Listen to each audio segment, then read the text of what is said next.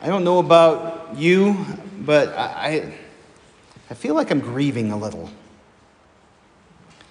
Today is Palm Sunday. It's the kickoff to Holy Week.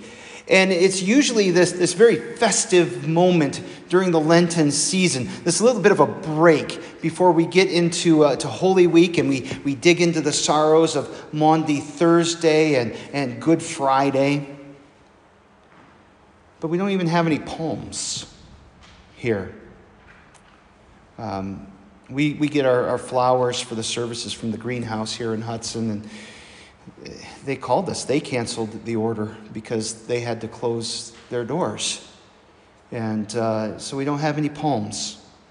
And normally, the little children come in waving their branches as we sing. And I always have to give like this public service announcement about, it's not a sword. Don't poke people, and that type of stuff. But there are no palms and there are no little children. And by the way, kids, I miss you. And I know that Bob misses you too. Today's Palm Sunday. And while I'm glad for the technology and the ability to gather online, and by the way, if you haven't said hello or posted a picture of your family gathered for worship, please make sure that you do that. I always say, please sign in on the yellow sheets. Well, you don't have any yellow sheets. This is how you sign in to let us know that you were here. We'd appreciate that. It's just not the same. I've been thinking a lot about this week that we're entering into, this week that we call Holy Week. And, wondering how is it that we're going to walk through those events of the last week of Jesus' life together as the church, as God's people. And how will we celebrate Easter? They're talking about the peak of this coronavirus not happening until the middle of May. What does that mean? And these are hard and difficult questions. And the one thing that's really clear to me is that this year will be different. It will be different than any other time that any of us have ever experienced in our lives. And as I think about that, I think about the Babylonian exile of the Israelites. In the history of Israel, and if this is a little bit obscure, I apologize, but I'll try to get you there. Remember that in the history of Israel begins as a family. You've got Abraham, and then his son Isaac, and then Isaac's son Jacob, who has 12 sons. But Jacob wrestled with God, and his name was changed to Israel. And so from this one man, we end up with a large family, and then those families break up into tribes, and those tribes become a people, and they become a nation. And they become very powerful. They have kings and queens and all kinds of, pomp and circumstance and power and wars and all those things that nations do. And as they became more powerful, their hearts turned to worship other gods. And God sent prophets and disasters to call his people to repentance. And he called them to turn back to him. And ever since then, times like these, God's people have responded to times of crisis and tragedy with repentance and turning back to God. And so one of the things that God's people have done centuries upon centuries, when we come into difficult times like this, is we examine our hearts for idols. We examine our hearts for false gods. And ultimately, a God is anything that you put your hope and trust in. They can be statues that people bow down to and they pray to them. But more often, a God is something that God actually created for our good, created for our benefit. And we kind of get our relationship with them wrong. That we put the benefit in the thing rather than in the God who has given it to us. So, your job, your insurance, your stock portfolio, all of these can be idols. Your family can be an idol. The government, medicine, the media can all be idols. They can all be gods. I think I've become more devoted to 2 o'clock with Governor DeWine than I have been to spending time reading God's Word than, across a long period of time. These are things that grab our attention. And then where do we place our hope? Where do we put our trust? Where do we put our confidence for the future? And notice these are good gifts that God gives us. But when the relationship gets wrong, God calls us to repent.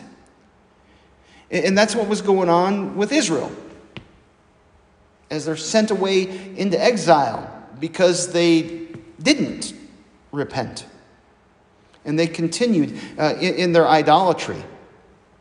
Now, I want to be really clear. Some of the people were very faithful. They were trying to live according to God's ways and His word. They were trusting God's promise, and they were swept up with the nation because eventually God sent His people into exile. He sent them to Babylon, which would be modern-day Iraq. And when they were in Babylon, the Babylonians came and they took Israel away and they tore down their temple. The Temple of Jerusalem was torn down. Now, we're used to the idea that there are all kinds of churches. We have a church like on every corner here in Hudson. But that's not what it was like for Israel. They had one church. They had the temple. That's where the offerings were offered. That's where the sacrifices were given. So this was a big deal. This had a huge impact on the way that they worshiped. They couldn't offer the sacrifices to atone for their sins. They couldn't bring their thank offerings to God's house. They were separated from this experience of worship, kind of the way that we're separated from our experience of worship. But they had God's word, just as we have God's word. And they had prayer. And they gathered around God's word and prayer in places called synagogues. This is where the whole synagogue system began, was when they were in captivity in Babylon. In fact, the word synagogue literally means to gather together. And what they were doing is they were gathering around God's word, and they would gather around and pray. And one of the prayers that they prayed was, "Lord, please save us." Or in the Hebrew, they would have said, "Hosanna." Hosanna. And He did. God heard their prayer. And He gave them their homes again. And He restored their fields and their workplace. He gave them rulers who rebuilt the temple so that they could offer their sacrifices and they could come into God's house again. And that word Hosanna became a word of praise. Not just a prayer, "Please save us," but kind of the sense of God has saved us. He sent them into exile because they were worshiping false gods. They literally bowed down and offered sacrifices to idols, and they repented, and God in His mercy saved them. At Jesus' time, the idolatry of God's people was different. They weren't bowing down to idols. They loved power. They loved identity. They loved status. And frankly, they were more like us in terms of what kind of idolatry they were going through. But Jesus came, and remember that his first message, the first sermon Jesus ever preaches is, repent, for the kingdom of heaven is at hand. And so we repent. Turn from your sins, because God's grace and love and forgiveness have come to you. And as Jesus preached that message, it threatened the idols of the powerful. And in the last week of his life, he entered into Jerusalem, riding on a donkey. He came to the holy city like a king who had come in peace. And as he came, people shouted, Hosanna. And I suspect that it was with a note of praise. But boy, oh boy, when you think about what this week is all about, that word is so appropriate. As Jesus enters into Jerusalem, Hosanna, please save us. And that's our cry today. Oh God, save us. Save us from illness. Save us from death. And we pray, use doctors, nurses, researchers, pharmacists, and the government to help us. Because these are God's tools. These are God's gifts to bring life and healing to us. Save us. Hosanna. But God's salvation it's deeper than restoring health. It's more than just kind of restoring people's wealth. He saves us from the deadly pestilence that he calls sin. And sin is, at its heart, a form of idolatry. An idolatry that teaches you to put yourself over God. It's an idolatry that teaches you to trust yourself instead of trusting your Maker. To seek your will, your kingdom, your name. This week, it's all about God's response to our idolatry.